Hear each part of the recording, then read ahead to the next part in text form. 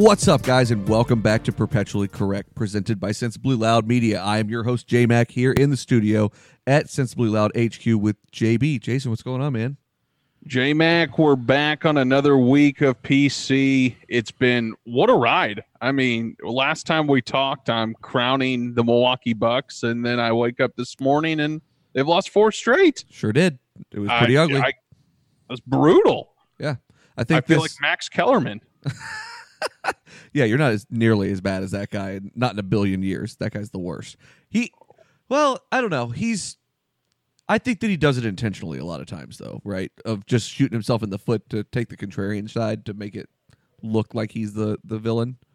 Oh, yeah, I mean, he's basically an actor. Yeah. I mean, most of these like talk show guys they get to a level where they're paid so much money to say certain things that it's not even their opinions anymore. It's, whatever guy's telling them what to say, where it almost feels like a complete acting job. But I could be wrong, but that's kind of what I see sometimes from these midday hosts. The good news is we'll bring this full circle here in a little bit when we talk about fuckface Chris Broussard. So that'll be good. That'll tie it back around because he had himself a hell of a week. Did you know he's best friends with Babe Ruth? They text like 3 to 4 hours a day.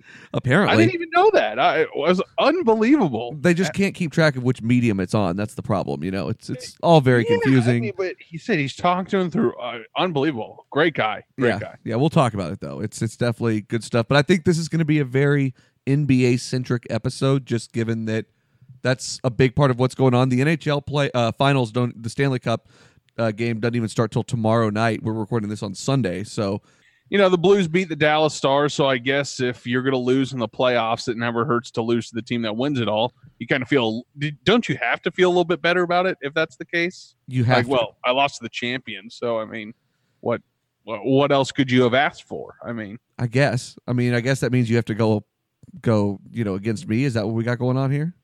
Well, not really, but honestly, I feel pretty confident as well about the Bruins because I don't think the Stars were that great of a team, and they had a 3-2 lead on the Blues, for goodness sake. So, I mean, you got to feel pretty good as a Bruins fan going, hey, we should be able to go ahead and take care of this team. And, the Sharks had a few injuries in that series that really derailed them in the later half, especially in Game 6. So, I think Boston should be in a pretty good spot moving forward here as long as they keep everyone healthy. Oh, yeah, I'm not concerned about it at all. And that was always been my feeling throughout this whole thing is I wasn't concerned about it because I just feel like the Bruins caught fire at the right time, and they've just been riding that wave. It's going to be really interesting, I think, to the point that you've made a couple of times on the show so far to see how they look after a lot of rest. I really just hope that doesn't throw them out of their groove. I think it's going to be a good thing for this team. They were pretty banged up kind of getting out of the semifinals, so I feel like this is going to help them. Yeah, they're a very physical team. That's kind of when they're at their best, when they're hitting guys. There's some more finesse NHL teams. That's not Boston. So to your point, I think it may help them to rest some guys up. And the Blues did have a very long layoff as well. So, this isn't going from a team that's had a week off to a team that suddenly has, 1 day off. So it's a little bit more even of the playing field, I think, being that both teams have had, I think, almost the Blues have had nearly a week. So you're looking at a more level playing field. Neither team should be coming off, that high from winning the conference finals. So it'll be interesting. I'm excited. Really threw the brakes on there, huh? Yeah. I mean, they had to make sure they dragged it out till June. They're like, we can't end before June. This is madness. I mean, that's also happening in the NBA right now where we have to wait another week until the finals even start. It's crazy. Yeah, it's absolutely absurd. And, except if you're a Golden State Warriors fan, I mean, it's probably the first time in your life you're excited for this long break between the series because, as you mentioned on the last podcast, they've been having, Kevin Durant do some light work, but obviously DeMarcus Cousins, who looks to be trending towards a positive light and possibly playing. Is that still the case? We'll talk about the Warriors here in a couple of minutes. I don't want to dive too deep into that yet because I think there's a lot to look at with that whole package, and I think there's some short-sightedness going on that we'll get to. So let's talk Eastern Conference first, and then we'll make our way west because that's going to be the bulk of our conversation, I think. Sure. So last we left off, I think we had said that we had Milwaukee up 2-0 in that series, right? Yep. and they came back, or Toronto came back and won 4 straight. Milwaukee absolutely ran out of gas in this series. No doubt about it. And they just didn't, once Toronto figured them out defensively, they just did not have an answer. They really didn't. And people like Eric Bledsoe and Chris Middleton, just really traditionally streaky players, showed up to be streaky at the wrong time. Yeah, I'd agree with you. Certainly some guys played kind of their worst couple games for them. And while I do love Giannis, I think he's a great young player. I am very much on the narrative after this series that there is no way you can give him the MVP. And when you're looking at the playoffs have a way of exposing maybe a weakness of superstars that aren't normally exposed and just every day when you're playing a different team. And I think that's exactly what we saw with Leonard shutting him down. They figured out. I mean, Giannis looked awful, especially these last 2 games, forcing up everything. Tell me one time in game 5 and 6 where Giannis really got off his shot. I don't remember that. I mean, he couldn't do a darn thing. And yes, he had a great regular season. He's still a great player. He's going to have a fantastic career. And this is going to be a huge learning opportunity for the young man.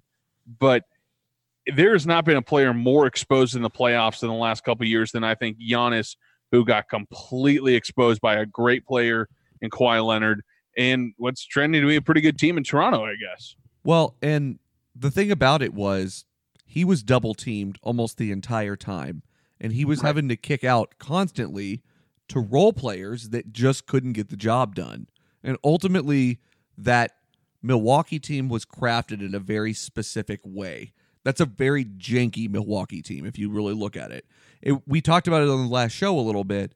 It's exactly what the 2011 Mavs looked like in a whole lot of ways. You had one big superstar and a lot of role players that know their place and know what is supposed to happen. The problem with that ends up being, look at Golden State in comparison, they know how to adjust and kick the ball out to somebody else who can maybe get going in a different way, like Steph or Clay or KD or Draymond, and the list goes on and on.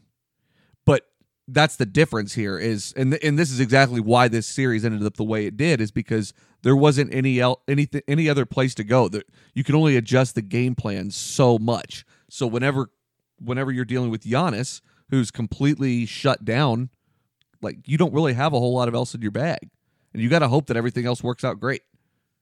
Yeah, I'd agree, and I did expect some more offense from guys like Chris Middleton. You know, Lopez looked a little hesitant sometimes shooting the open 3. You could tell their confidence was rattled after those 2 straight losses, and especially after Game 5. I mean, they just looked like a shell of themselves. I thought the one player that could have seen more time, and I was interested on your thoughts, was George Hill. I felt like he brought kind of that stability. He can hit that open shot. He's a great veteran. He's played on, teams with LeBron and other superstars. I felt like he was a guy that should have seen more minutes. And for whatever reason, it felt like they'd only go to him after they would, be down 15 or 20. They'd have a 10-0 run go against him, and then they'd bring on George Hill. He kind of helped bring him back, and then they'd take him back out. Any thoughts there? I just feel like it's a hard thing to get him into the lineup when you've got Kawhi Leonard and Pascal Siakam up there on the, down low and everything. It makes it really hard to be defensive, and he's not a great defender overall. And I feel like that's probably the biggest liability there and what kind of eliminated him out of this series, because they used him a lot in the previous series before. Right. And it worked well, but those were very specific matchups. Yeah, and that was the tough part, is seeing that. And, Siakam, really, you talk about a guy who did a complete 180 in that series. Going from Game 1, looked a little lost on both sides of the offense and defense. I think he ended it these last 4 games just, better than anyone else except Kawhi, obviously. But this team's really come together. I feel great for Kyle Lowry. I mean, that guy's been through a lot with this franchise. There's been those expectations the whole time that he's been there with DeRozan. So it's exciting to see that fan base get what they've wanted and maybe deserve some of these years, not being able to get through LeBron and other teams in the East. So let's do a quick fun exercise for a second. So Okay. I'll tell you what spawned on this. So it was that picture that came out. I put it out on my Twitter account the other day, and I'll retweet it from the main account later on so people know it's there. But it's essentially a picture of Draymond next to Shaq as Shaq is dribbling up, and it's just photoshopped together of just the size difference. And what did you think of this picture to start? I mean, it almost did look photoshopped in a way, not just to put the two guys together, but that there's no way Draymond was. I mean, because Draymond looks pretty big in today's NBA. He does, but he weighs like 245 right now. Shaq weighed easily 100 more pounds than that. Man, I mean, Shaq's just such a rare bird. But yeah, I mean, shocking picture. You'd go, there's no way Draymond would have a hope or prayer in guarding the big diesel. I mean, no shot. No, none whatsoever. I drew a lot of people off sides with that thing because I put it out and said, who wins this matchup, just like I did to you. And so many people started going in on it being like, oh, it's Shaq easily. And I'm like, it's a joke, dude. Obviously, it's Shaq. The guy is enormous. So here's the exercise. If you take Shaq and say we somehow figure out a way for him to sign with the Bucks whenever they were up, let's say whenever the series was 2-1, whenever Toronto was making a comeback or starting to mount their comeback, you put Shaq on that team. They come out of that series no problem, obviously, right? Oh, absolutely. I mean, look at what Shaq did when he went to Miami with D-Wade. I mean, yeah, no, so even for at sure. the later point of his career, he was still, I mean, a matchup nightmare every time. No, well, right. And I mean, I think that picture alone goes to prove that, it's kind of hard to find anybody in the league because Draymond's one of the bigger guys in the league. Not in that real top tier, big men, but bigger guys for sure. And it's like 100 pounds minimum off. But what happens in the next round in that case? Does that Milwaukee team beat Golden State? And let's say Kevin Durant's back. I can't see that. I mean, I just don't see how anyone can really touch if KD is back with the Warriors, that lineup. I mean, and we talked a little bit about this when previewing the finals, is just how these two teams from the East would match up. And neither one, especially Milwaukee, seemed to really match up that way. I mean, like Brook Lopez, it didn't feel like they fit versus that team. I mean, Giannis, I guess, on Draymond. I mean, it was just weird matchups across the board. I mean, it's hard to say with the NBA so different if what Shaq would change with that. Man, would it be fun. But, I mean, I don't think we're ever going to see a Shaq type in the league again at this current rate. In this era of basketball, I'm not sure we see another guy like that. It's just a different league now, so it's like you were saying, it's apples and oranges comparisons. I don't know though, man. I think that if you almost take Kawhi Leonard out of the equation in a lot of ways there, though, when it comes to whenever you're playing them versus Toronto, because like if you think about the fact that you have Giannis there to create, or he's not great at creating, but he's great at, making sure facilitation happens properly. Right. And if you have Kawhi dealing with Shaq, you get Giannis going. And I think when Giannis goes, the rest of the role players go. I think it changes things a little bit. All that being said, Golden State in 5.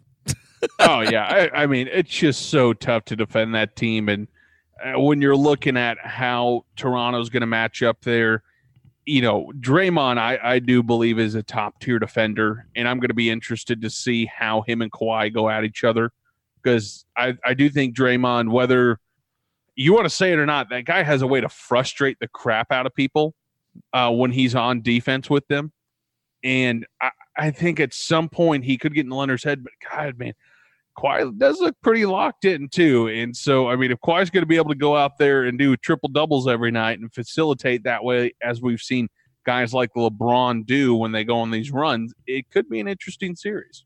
Okay. So let's talk West Coast then, and then our Western Conference finals. And then what we'll do is we'll come together, make predictions for the finals, and then we'll talk a little free agency. Yeah. Oh, absolutely. Yeah. So on the West Coast side of things, I think the last we talked, Golden State was up 3-0 on Portland, right? Yeah, we were right at that point where we're certainly trending in the wrong direction for Portland. So what do you think of Portland getting swept out of that series? What do you think? I mean, they had double-digit leads and blew them almost every game. So it's not like it was an easy series for Golden State, but it was an easy series for Golden State. Yeah, I mean, just it was so tough to watch Lillard, and I think Golden State knew that Lillard was hurt. Obviously, when that report came out, they were able to weather the storm. All right, show me what you got. And then Portland really didn't have an answer. They didn't have that second punch to throw. And Golden State just makes everything look so effortless. And it's just fun basketball again. They're doubling Steph. Steph's dishing out. Clay stepped up. Iguodala is, playing his role. I mean, that team, that core's been together now for so many years that they just know how to win without other guys. And I mean, I didn't think Portland was getting out of the first round versus Oklahoma City, first off. So for them to get there versus the Warriors, you knew it was maybe going 5 games at best. So I just wasn't ever concerned about this series going past, game 5 at Oracle Arena. You got to be pretty pissed if you're a Denver fan, the way that all worked out, right? Yeah. I mean, you got to. Denver was horrendous in these playoffs, it seemed. I mean, with everyone trying to compete with Golden State in the West, it seems like everyone's doing a pretty horrible job trying to match up and go. I mean, I know that's an impossible task with the current roster of Golden State, but I mean, it doesn't really seem like anyone's even close in the West in the next year or two of sniffing that they could possibly beat Golden State. I've got a couple moves that we'll talk about that could change that. But we'll chat about that in a second. What do you think about them extending Terry Stotts? Was that a good move? I didn't love some of the coaching in that series, to be real honest with you. Yeah, I mean, I don't know how you don't extend them. Maybe that's a better way to put it. I mean, you got there. What else can you expect? I mean, the franchise, when LaMarcus Aldridge left, everyone was, you're kind of looking at it going, God, this team may be bad for a while. Yeah. Obviously, they lucked out, took 2, senior college kids. It panned out extremely well for the franchise. But, what else can you really ask for? Realistically, I get everyone's goals to win a championship. But when you realistically look at Portland coming into the season, you're probably saying, if we reach the Western Conference Finals, that's probably the pinnacle of our season. Yeah. So, especially with Nurkic being hurt, I think that's a big factor. Exactly. That's a huge injury. Yeah. A huge injury. So, let me ask you this. Going forward, do they just run that back again? Because that's not working there. But what else would you do? You're not going to trade Damian Lillard or CJ. So I think that you consider trading CJ McCollum. For what? Well, I think you have to start looking at what this thing is going to be. And if it's just not good enough to get you out of the Western Conference, then it doesn't matter. Now, of course, you're coming along at a very unfortunate time where you're up against one of the most dominant teams of all time, if not the most dominant team of all time. Right. So, there is that factor too, but ultimately it just doesn't work. So you have pieces right now that could potentially help you. And I think there's going to be a big free agent class out there that's going to help build some pieces around Nurkic and Dame and all that. Because the other thing about it is you're about to give Dame a supermax deal because I don't see how you don't. You got to pay the guy, and that's going to be like 40 to 50% of their payroll. So you've got to do what you can role-wise. You just start running out of money at some point, and they're already over the luxury tax, and they have Paul Allen just died not long ago, so they're going to be looking for new ownership, and who knows what that's going to look like. That's another thing. So I just feel like if you look at the realistic possibility of what things look like in Portland right now, I just don't think you can keep running it back. Yeah, and I get the point. You're saying, hey, we got some good pieces here. Let's try to retool it to a way that's going to be more successful. But if you have that mindset with every team in the West, it's going to be kind of tough sledding because there is not a lot of teams that are within spitting distance, even of, where you could say you're one player away from being on that Golden State level. Now, if you told me Kawhi went to, Portland next year, I'd say, hey, this is an exciting group. That's an exciting 1 through 3. You get some guys back healthy. Let's say Kevin Durant hypothetically maybe leaves. I don't know, what that looks like. But I'm not completely blowing it all up just because I couldn't get past Golden State this year. And the biggest domino that has to fall in the NBA this year or this offseason is Kevin Durant. Because I'll agree with you. If Kevin Durant re-signs in Golden State for, let's say, 2 years, then I would agree with you. Portland needs to look at going, all right, we know we're not winning it for the next 2 years. Let's retool. But if Durant decides to go elsewhere, that opens everything up. So that's an interesting topic that we'll get to in a second, because he's definitely going to be the most sought after and talked about free agent, but Kawhi is too, and that's another thing. So we'll get to that in a second. Would you not think about this? If you did C.J. McCollum for Aaron Gordon, that would open things up on the Trailblazers in a much more dynamic way, and the money would work. No way Portland would do that deal for Eric Gordon. Aaron Gordon. Oh, I thought you said Eric Gordon from Houston, and I was like, no. I'm going to say no to that one. That'd be interesting. I mean, I did like Aaron Gordon coming out of college, really athletic kid, fits today's NBA. I think he's been a little lost in Orlando, improved a little bit. That'd be an interesting one.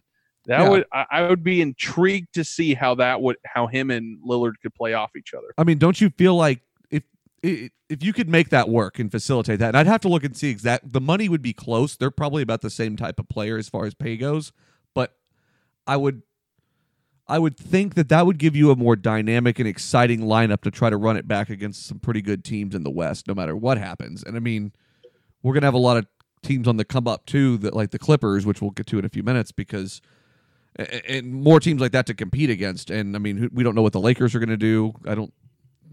We'll get there too, but there's just a lot of possibilities, I think, and I just feel like the Trailblazers are one of those that they've tried this a lot of times, and it just hasn't gotten them where they want to go. And they are a small market team on top of that, so you've got to get creative when the time is right, and you don't don't want to waste the primes of somebody like Dame. No, I completely agree, and folks do forget that Damian Lillard is not a kid that came into the NBA draft at 19. I think he did stay for all 4 years of college. So, this isn't a kid who's, 22, 23. I believe he's at his 26 or 27. I could be making that up. He is, as you're mentioning, right in his prime years, and being able to try to take advantage of that as much as possible. And obviously getting healthy over the offseason is going to be key for him. So there's going to be a lot of dominoes that are going to fall, but it's an interesting debate. I'd completely agree with you on that front. All right, so on the bigger picture of Golden State things to talk about here, I guess we just jump in with this KD stuff. Where's your head at on this so far? Yeah, KD's an interesting character to me. I mean, obviously we've seen him, I think, handle everything wrong in the media, starting back to, his Players Tribune article going to Golden State and his, so-called burner accounts on Twitter. And now we've had this Chris Broussard and all of, this drama going on about them debating if they're friends or not. And it's just become almost childish. So who knows what's going on between these two. But it doesn't make sense to me that KD wants to come back. I mean, this really feels like the LeBron to Miami situation where he went there to get his rings, get that, whatever for reason that he needed those rings. And now he's ready to move on to do his own thing. And especially seeing the success they've had. And if he does sit out in the finals and Golden State wins, I mean, he's not going to feel wanted. And he does want to feel wanted. KD loves the attention. So I'm not sold on him being, going back to Golden State. I don't know that he does love the attention. And I think that was something that he was looking for in free agency originally, was that he wanted to just go somewhere where he could play pretty basketball, essentially. And that's what they do. They play the most beautiful basketball in existence. That team is amazing that way. And I think all these assumptions are made that he's not happy all the time, and that they have all this salt going on in the locker room and all this. And, there have been instances of that, but you're going to have that on a team of superstars. I mean, I think there's not any doubt about that in my mind. But if you look at what happened the other day on Twitter with Chris Broussard, and for those that aren't familiar with it, Chris Broussard is a beat reporter at FS1, right? Fox Sports or whatever it is. Yeah. Yeah. And this guy's an absolute idiot. I've never known anybody that gets things wrong more often than Chris Broussard. I mean, he is the absolute pinnacle of fucking ridiculousness. Yes. And he basically was saying that, KD wants to leave and, kind of going into all this thing that KD told him that that's what he wants to do. And honestly, I really don't feel like, man, that KD has made up his mind of what he's going to do yet. No. I really don't think that he has. It doesn't feel that way. And so Chris Broussard was just trying to stoke this fire. And I don't know if you saw, so, Kevin Durant shot back at him and was like, bro, you're just looking for a story, basically. We never talk, blah, blah, blah. And it turns into this whole firestorm thing. But I don't know if you saw this. Andre Iguodala commented on that too and was like, bro, don't listen to these fucking guys. Like, these guys are idiots. Or, some variation of that. Yeah. I think that's the locker room they have. And I don't think that people want to admit that because Golden State is painted as these villains. And I get that. But at the same time, I just don't see any way that when you think about like what KD wants, I think that's what it's going to come down to, right? I mean, as far as like what do you really think, how big do you think the legacy thing is? Well, I mean, you did mention how he wanted to get out of the spotlight and play the pretty basketball. Well, I mean, there's not a better place to be out of the spotlight than Oklahoma City. No one gives a crap. But he was in the spotlight. That was he was the face of the franchise. It was his team. The thing about Golden State is that will always be Steph's team, no matter what happens. Yeah, I would definitely agree with you. But when you're winning championships, you're certainly in the spotlight as well. Sure. And I guess it's been weird because, I mean, they've dominated, obviously, basketball the last 4 or 5 seasons. In no other sport do you hear about this much drama about players potentially wanting to leave. I mean, it seems like we've had a lot to do about nothing. And so I don't know if that's more about the media trying to make up stories, but no one's left there. That Golden State has wanted to have, stay. I mean, the KD would be the first guy to leave that, is currently on the roster. Sure. That I would say, obviously you want him to stay. Sure. I don't think the Knicks are necessarily the leading team for that either, though. They're not. They're not even close. I think that it goes Clippers. I think it goes. Let's see. So Clippers, probably Golden. No, probably. It's going to be some variation of like the Clippers, the Raptors, and maybe even like the Sixers, something like that. Yeah. I could see the Sixers. But ultimately, the thing is about the Knicks, man. So so let me run a couple of scenarios down for you. So number one, what happens if let's just assume he sits out for the rest of the finals here. Let's just say that happens. I don't think that happens. I think he's actually going to be ready to go in game 2. That's just what my prediction is. I think that they're going to wait and see how game 1 goes, see what they're dealing with. I think they looked at Portland when they drew them in the next round and looked at KD and said, brother, take your time. Take your time. Sure. And no rush there. And so see what they've got in Toronto in the first game. And I think if they go in the whole 0-1, he'll definitely be back. But I think if they go up 2-0, I think there's a chance he doesn't come back. And if that's the case, let's just assume that's the case. If he goes to New York and is the guy, and their pitch, remember, is Kevin Knox and a bunch of nobodies around him. If he the other team I was thinking of earlier is Brooklyn as well, by the way, to add to that list of potential teams I think he could end up with. Okay. Brooklyn, Clippers. Yeah. But say he goes to New York, and let's just say that it's him and another superstar. Let's just say he gets Kyrie. I don't know. They probably go to the Eastern Conference, at least the semifinals. I don't know if they go to the finals. It'll just depend on what the rest of the East looks like at that point. But what happens to his legacy if they keep winning at Golden State? He leaves and has a season like LeBron this season. Well, I think that's 2 different scenarios. I don't think it is at all. Well, what happens if he goes to New York and has an absolutely abysmal first season? How are people going to look at that the first year in New York? Yeah, and that's actually an interesting point because, LeBron has done this where he went to L.A., obviously for reasons other than basketball, and it went horribly. And I would think that same thing actually probably would happen if he does go to the Knicks. I agree. I don't think that all of a sudden makes them a contender against the Sixers and, potential, depending on what the Celtics end up doing. I mean, there's a lot of good basketball talent still in the East. I don't know if that necessarily makes them a contender. So what happens if Golden State goes on to win, say, 3 or 4 more rings? Let's just wildly speculate here. I'm not saying I think that'll happen. Let's say they go on to win 4 more rings. He never makes it out of the Eastern Conference to go to the finals. That hurts his reputation way worse than staying, right? Oh, absolutely.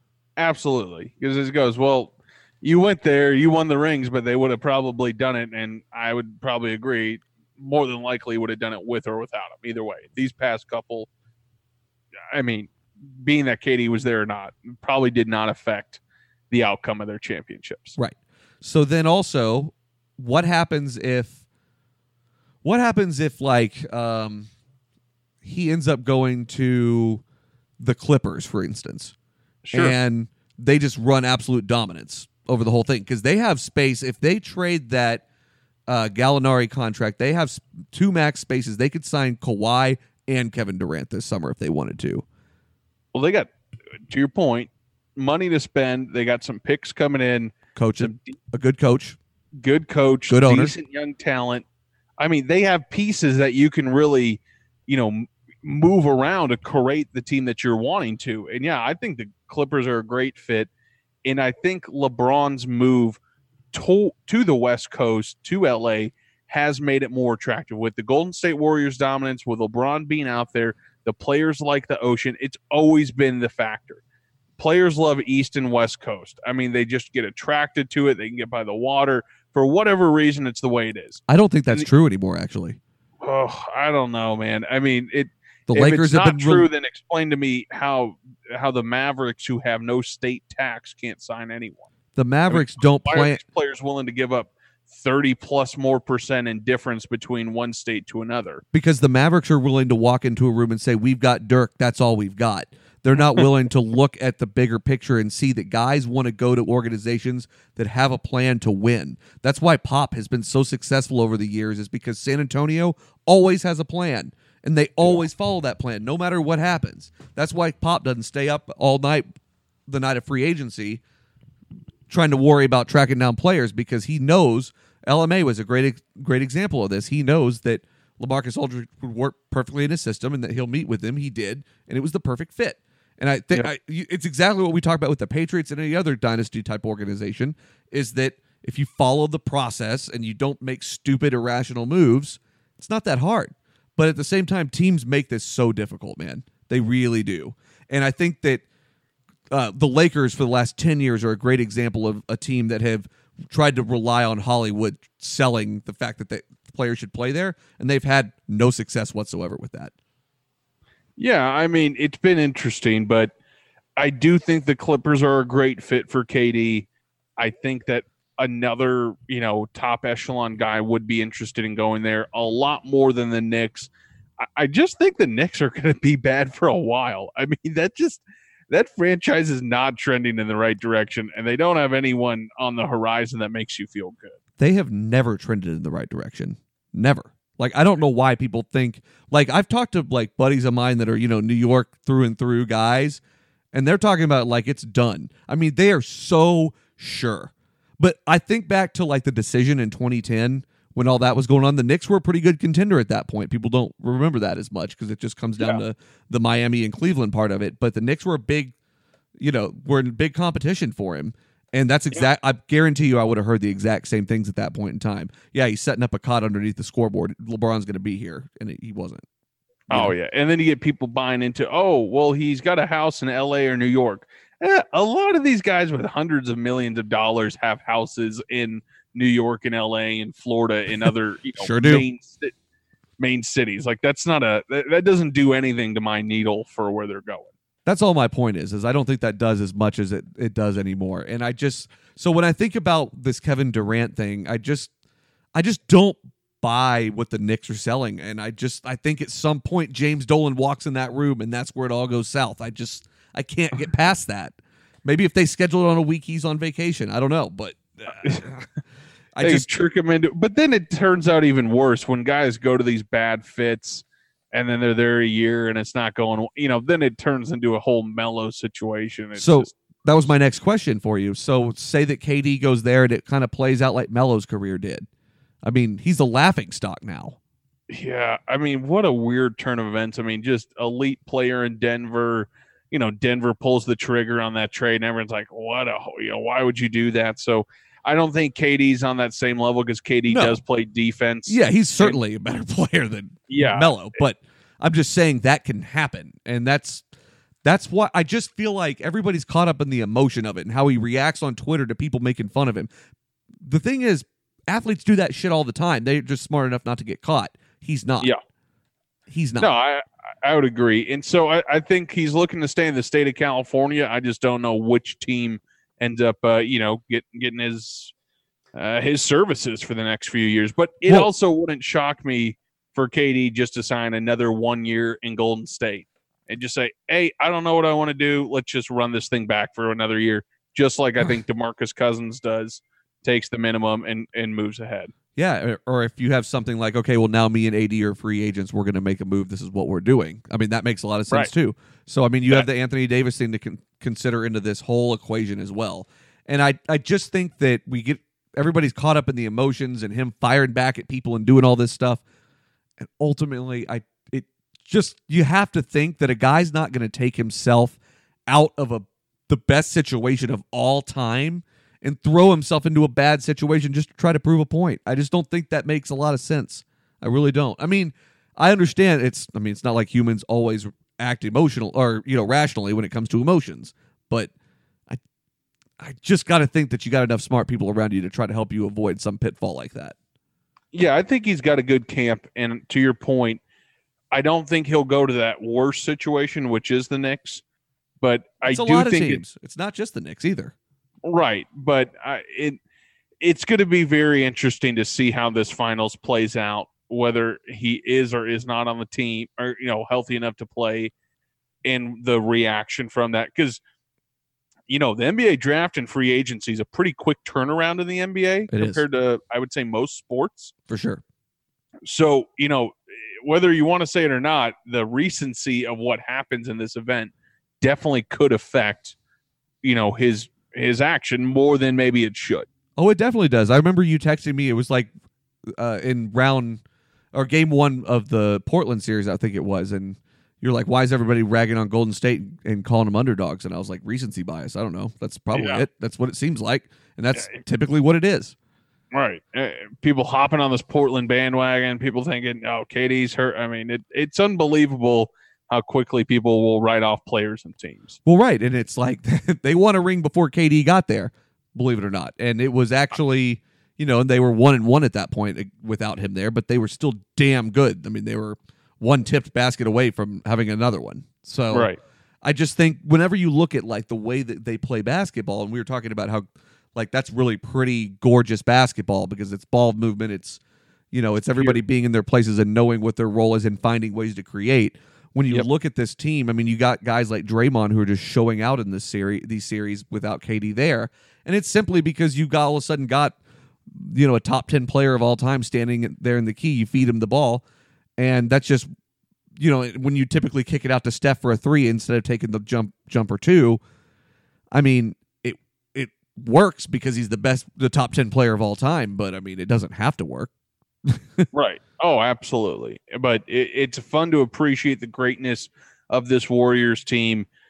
We haven't seen anything, to your point, this pure, just beautiful passing. It just, they do everything right. And it's tough to find that in a team year after year, that consistency. So it's been enjoyable from a fan standpoint, that's for sure. So another free agent thing that I've been watching real closely is just kind of what the Celtics are obviously going to end up doing. I don't know if that's really surprising to anybody that I'm keeping an eye on that. But ultimately, I feel like Kyrie, I still think there's a good chance he's back. It just depends on what they decide to do. And we've already talked on this show at nauseum about how to fix the Celtics. But I think when it comes to Kyrie specifically, one thing that I've heard that I feel like is really intriguing, I've heard two main things. I've heard the Lakers, which you're always going to hear those rumors, which we'll talk. We got to hit on this Magic thing here in just a second, so I want to hear your thoughts on that. Sure. But the Lakers are up there, which I could see. That would make a lot of sense. It feels like that's just kind of running back the Cleveland situation, but I could be wrong. But the other thing that I think makes a lot of sense is Brooklyn. And I've heard that Brooklyn feels like they could make a D'Angelo and Kyrie backcourt work really well. And I don't hate that, man. I really don't. It'd be interesting, and I think you've seen now in today's NBA that two guard, whether they are both point guards able to play off each other because they both have to be such pure scorers anyway. Yeah, now you positionless can't basketball. have like a Jason Kidd type who's just a facilitator. Right. I mean, you got to be able to do something on that other side. Right. Yeah, I definitely do agree that Kyrie going back to Boston does make sense. It wasn't the perfect ending, but I think him and Brad Stevens maybe had more of a push-pull than they let on.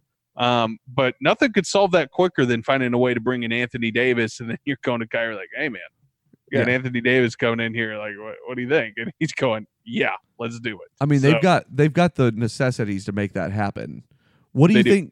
So if you're the Pelicans, this is kind of on a different topic. I feel like the Celtics are probably the first team you call when trying to make a deal for Anthony Davis. Am I wrong?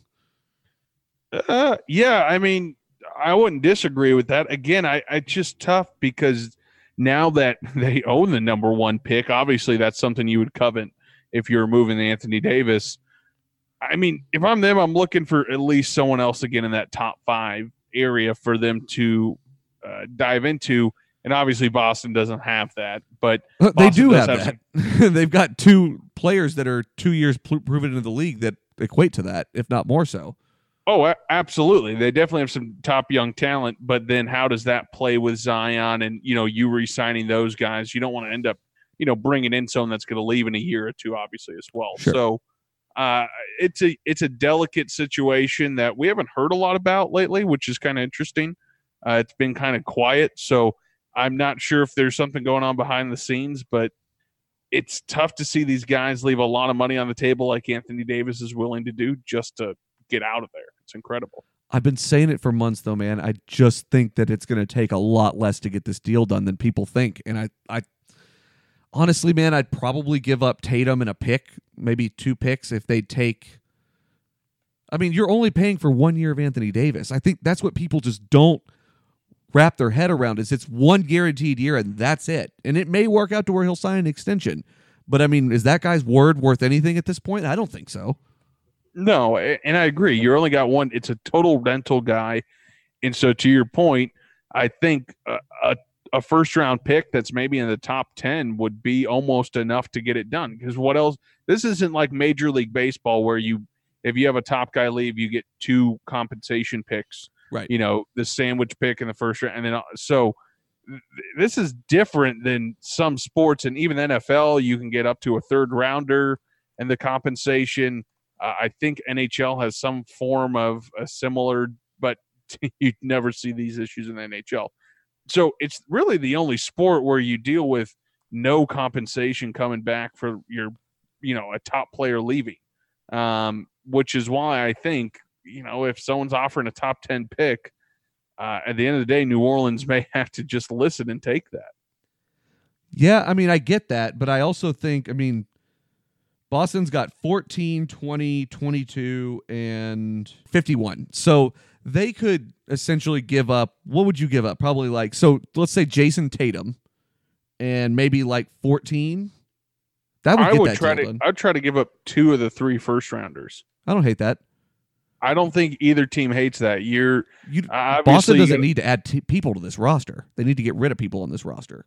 Well, I don't disagree with you, but again, that's to the point. New Orleans, if you're trading Anthony Davis, bringing in Zion, you're starting young and fresh, so you're not really interested in bringing in, guys that aren't, that you're not going to have control over, that's going to leave you cap room availability. So I just think it would make more sense on New Orleans' side to bring in, 2 top draft picks like that. If you're saying 14 and 22, let's for Anthony Davis, and now I've got some ammunition. Now I got 3 first-round picks as a New Orleans fan. You really can take some stabs and maybe package those up in something else, move up in the draft if you're them. But I don't think you're going to find a better deal than two first-rounders for Anthony Davis. Yeah, man, that makes a lot of sense. I just feel like everybody thinks it's going to take a treasure trove to get this done. And I just don't think it is. Without a guarantee of a contract extension, it won't. No. Yeah, for sure. Now, if you were talking about a guaranteed, now that's a different story. But I think that, I mean, the Lakers offered their whole team, but that team kind of stunk. So I don't know if that really, matters. Now, another trade that I've been thinking about that would probably do both teams a lot of good is moving Chris Paul to the Lakers, maybe something like that. I actually wouldn't even hate that to the Celtics. I've said that before. You'd have to swap him and Hayward, but I don't know, man. I feel like Houston's got to get rid of Chris Paul in some way, shape, or form and get a true guard in there. Well, they got to get rid of someone that's old. I mean, they got him, PJ Tucker. I mean, I think you and I a couple of weeks ago during this their playoff run looked at that roster in like 2020. It's gonna have about 80% of the money committed to three dudes who are going to be very old. So it's a problem. I'd agree with you. And to the same point of Portland, you can't just keep running it back if you're Houston. Right. It doesn't work. You can't beat the Warriors in this current fashion. So you re-sign Clint Capella, you re-sign PJ Tucker, Chris Paul. It didn't work. So at some point, you need to change this up. I'm not sure how, but I think to your point, starting with moving Chris Paul to the Lakers, I'm not sure even what you get back there. It's probably not much, to be honest, with the Supermax and the amount of injuries that he kind of dealt with this year. If I'm the Lakers, I'm looking at taking on with LeBron, but I'm probably not giving up much. I agree with that. So as far as free agency goes as well, what do you see happening with Kawhi at this point? I mean, do you think his chances of staying in Toronto are pretty high? I think they're 100%. Really? I don't think he moves, and that's a take. And it's everything to do with this run. I mean, I think he's definitely feels more connected with this franchise and team, seeing that he can win. I think the biggest part, obviously, with last year's demands of him getting moved, he wasn't really, obviously, the injury issue that he had with the medical staff, but I think it was a bigger fact of him just not trusting the franchise's direction overall. And I can't necessarily disagree. It's not really a roster that I'm in love with moving forward the next couple of years. I mean, I don't know why this goes back to what we were talking about earlier. I don't know why you doubt Pop, really and truly.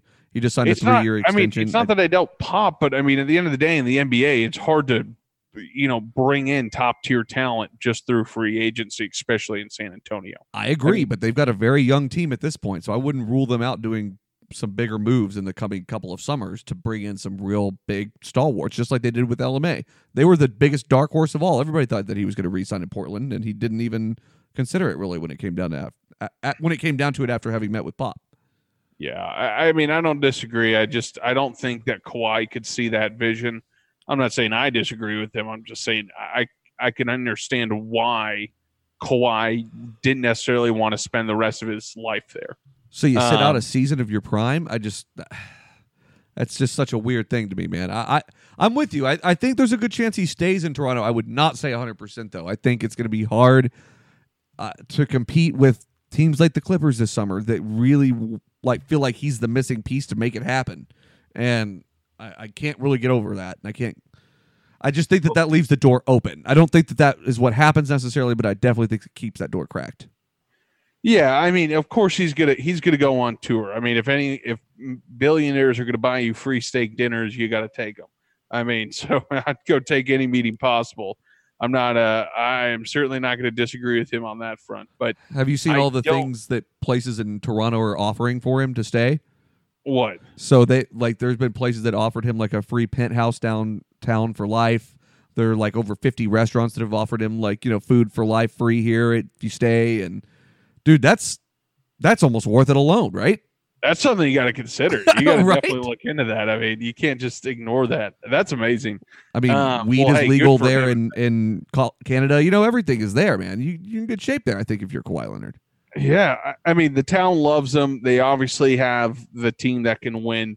That team is really built, too. I mean, you don't have to bring too much more in to continue to be top in the East with the way it's currently structured either. So, I mean, if Kawhi's going, hey, I'm staying, I mean, I bet he's got some recruiting tactics too, where he can probably help bring in, maybe a partner in crime there. But I do like what they've done in that roster. I'll be interested to see who he entertains. I think the Clippers definitely are a team that is looking to add, Kawhi, KD, but I kind of feel like Kawhi might be interested in staying. We'll see. Go watch like 5 interviews in a row of Kawhi and tell me that you think he could recruit any player to any franchise ever. I just don't see that being him. I really don't. And that's okay. Derrick Rose was like that. He just wasn't one of those guys, and that's cool. But well, hey, it's better than having a great recruiter like Chandler Parsons who can't play basketball. Oh my God. I mean, you want to talk about the Dallas thing. I mean, that was we were talking about how they can't seem to sign free agents and all that. I mean, you want to talk about building around old dirt, glass knees, Parsons, and a torn Achilles. Wes Matthews at the time. I mean, that's why you can't land free agents, because of things like that. Because you make boneheaded decisions like moving down past Giannis Antetokounmpo to Kelly Olynyk to save $200,000 in payroll to be able to sign Dwight Howard, which didn't happen for you anyway. Those are the kinds of reasons they can't sign free agents. Yeah, I don't disagree with you. So I think that they're in a much better state now where they have a young core to build around, and they can make the pitch that the Clippers are making right this second, maybe in a couple of years from now for Dallas. But the Clippers are going to be able to make that pitch of, we've got a completely young team that's growing. We've got Doc Rivers. We've got ownership that's supportive and willing to spend money. And there's a ton of upside to being the superstar there. It could be your team. That's pretty great. I completely agree. It's a great fit. So I definitely think Kawhi will be very interested. I just think when you're able to have the success that they are having and they somehow are able to compete with Golden State, it'd be very intriguing to see how he feels. Either way, the trade was worth it for Toronto. You're getting to an NBA Finals. No doubt about it. You won this trade 100%. They won this trade a while back. But yes, agreed. Strong agree. So even if it's, yeah. Yeah, so let me ask you this now. How are you feeling about the Lakers this summer, given the events that have transpired with Magic going on First Take this past week and all that stuff? I mean, we've gone a little bit into Magic and his antics, and I don't know what – I mean, his first comment after quitting is just saying, I want to get back to being Magic. Just being Magic, not the Lakers GM, or, I just want to be Magic. I mean, the guy's just a complete head case. Yeah. But I mean, him talking this week about how Pelinka sabotaged him and all that stuff. I mean, what it comes back to is this for me. I feel like this organization, I feel like Jeannie Buss is a bad owner. And that's what it comes down to, because we've seen this a million times with bad owners. There are so many people that could be great owners and do great things for the sport that just don't know enough about it to be able to be successful. Michael Jordan's one of those people where he can look at a team and say, why can't you be good? But he can't articulate how you do that. Right. And that's the problem that owners run into. That's why James Dolan has run the Knicks into the ground repeatedly over the years, because I think he legitimately tries to make the right hires. He just hires all the wrong people to try to run his front office. And I think that's the difference between a good and a bad ownership when it comes down to it. And I feel like with the Lakers, you have Jeannie Buss, who doesn't really know anything about it. You've got the brothers who were all power hungry over the last couple of years. You look at the past 10 years, all the blunders they've made, all the bad signings they've had. I mean, they've had no success whatsoever in these areas. And the thing that always blows my mind, they're the slowest organization in basketball to adopt to basketball analytics and what the future of basketball is telling you. And whether you like statistics and analytics and all that shit or not, that's what the future is. It happened to baseball. It's coming to basketball. Right. And I just think that by making all these terrible hires, Frank Vogel's a fine coach, but you hired Jason Kidd right behind him, who's probably going to be the coach by December, right? Oh, for sure. And the Lakers are still living in an era where they think people just want to come there because they're the Lakers. Right. And we're so far from that in today's NBA. And I think to your point, they're just stuck in the past. Yeah. And I think man, it's little blunders like this. Like, let's talk about Rob Pelinka for a second. Also looks like Rob Lowe. And I don't think that helps his case. No. But he was essentially Kobe's agent, right? And I think he had like Carlos Boozer and a couple other like clients like that, but nobody else on the magnitude, like at the magnitude of Kobe Bryant. Right. And I think that he pissed off so many people in the league. I mean, people don't like to talk about it. I mean, Kobe demanded a trade to the Clippers and the Bulls at different times. He did. He That's sure as fuck did. And people don't like to talk about Kobe being Bryant and those kinds of lights, but I don't have any problem with it. I'll slander his name all day long. But I think that Rob Pelinka pissed off people when he was an agent, and which makes them not want to do business with the Lakers. And if you're the Lakers, how do you not know that? Oh, absolutely. That's crazy because to me. Jeannie Buss is, I mean, and to no fault, just, I mean, obviously got thrust into this situation, but and there's not a lot of training, obviously, to be an NBA owner. There's no, there's no program that can get you ready to do this, but certainly hiring the right people and surrounding yourself. And the Buss family, again, I think they're almost living off their name and reputation and living in, the Phil Jackson days with it's just not where they're at anymore. Yeah. You don't have that. And so they have no idea how to assemble a team from top to bottom, and they're continue to hire the wrong people and almost take a step backwards. And they're almost, and it totally seems like LeBron's running way more than we probably even know. I don't know that he even is, though. I don't think that he cares, and I think that's part of the problem.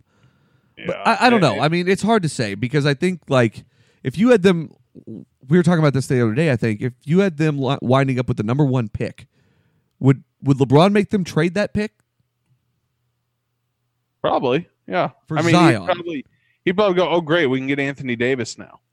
Dude, that's so short-sighted. That's, I mean, I know you wouldn't do it either, but it doesn't make any sense to me. I just think that's, Dan Gilbert just came out and said that LeBron had wrecked the franchise twice, and they didn't make that same mistake the second time. Yeah. He brought him a championship, which was great, but, Yeah. It's tough to say LeBron doesn't care because he's such a great player, and you don't become that good without caring. Sure. But obviously him moving to LA has had alternative or there's been benefits to him outside of basketball. That's obviously included, a career outside of basketball. So I'm not a fan of what they're doing. It's not going to end well for anyone. And them bringing in Chris Paul would make so much sense. So then we can just see, older NBA stars completely age. And, when they only play 40 to 50 games in the season, we're watching, Josh Hart jack up 30 shots a night just for fun. Right.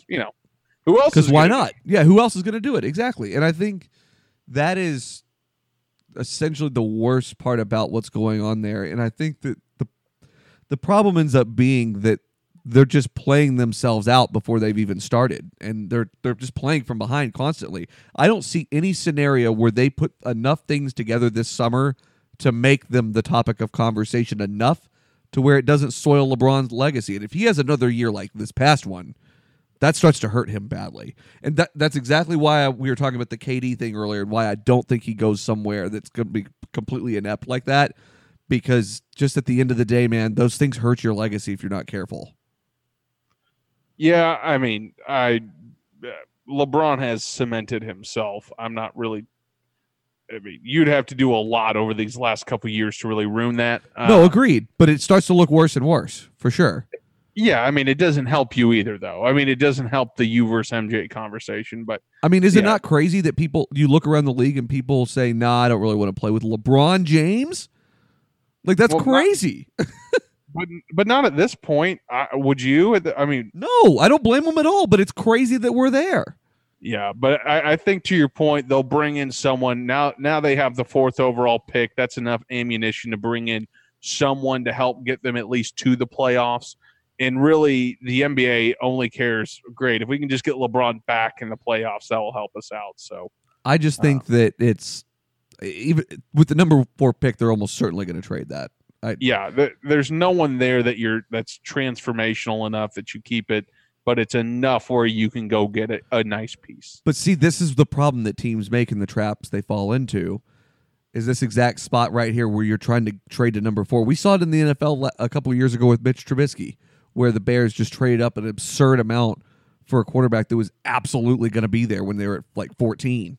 And it just teams outsmart themselves. They outthink themselves. And Especially in a year like this one in the NBA where the draft is so thin on talent. Some team is going to do that. I guarantee it. Yeah, I mean, to your point, it's just teams overthinking and making it harder on themselves. That's all we're seeing. No doubt about it. All right, well, I think we're going to go ahead and wrap things up. This has been very NBA heavy, but by the time we get back next week, we'll have had NHL playoffs going on. Dude, we have like 67 days till football, till the All-American game, something like that? Yeah, preseason, man, is coming right around the corner, and we'll definitely have an NFL special breakdown. We'll get full predictions going into the season, so we can certainly reference how right we were after the season ends. Absolutely. I'm going to have to do a deep dive in just what everybody adds and all that stuff just to make sure I've got everything squared up, but I can't wait to do that. That's going to be a blast. It'll be a great time. All right, man, we're going to go ahead and wrap up. We'll see you guys next week.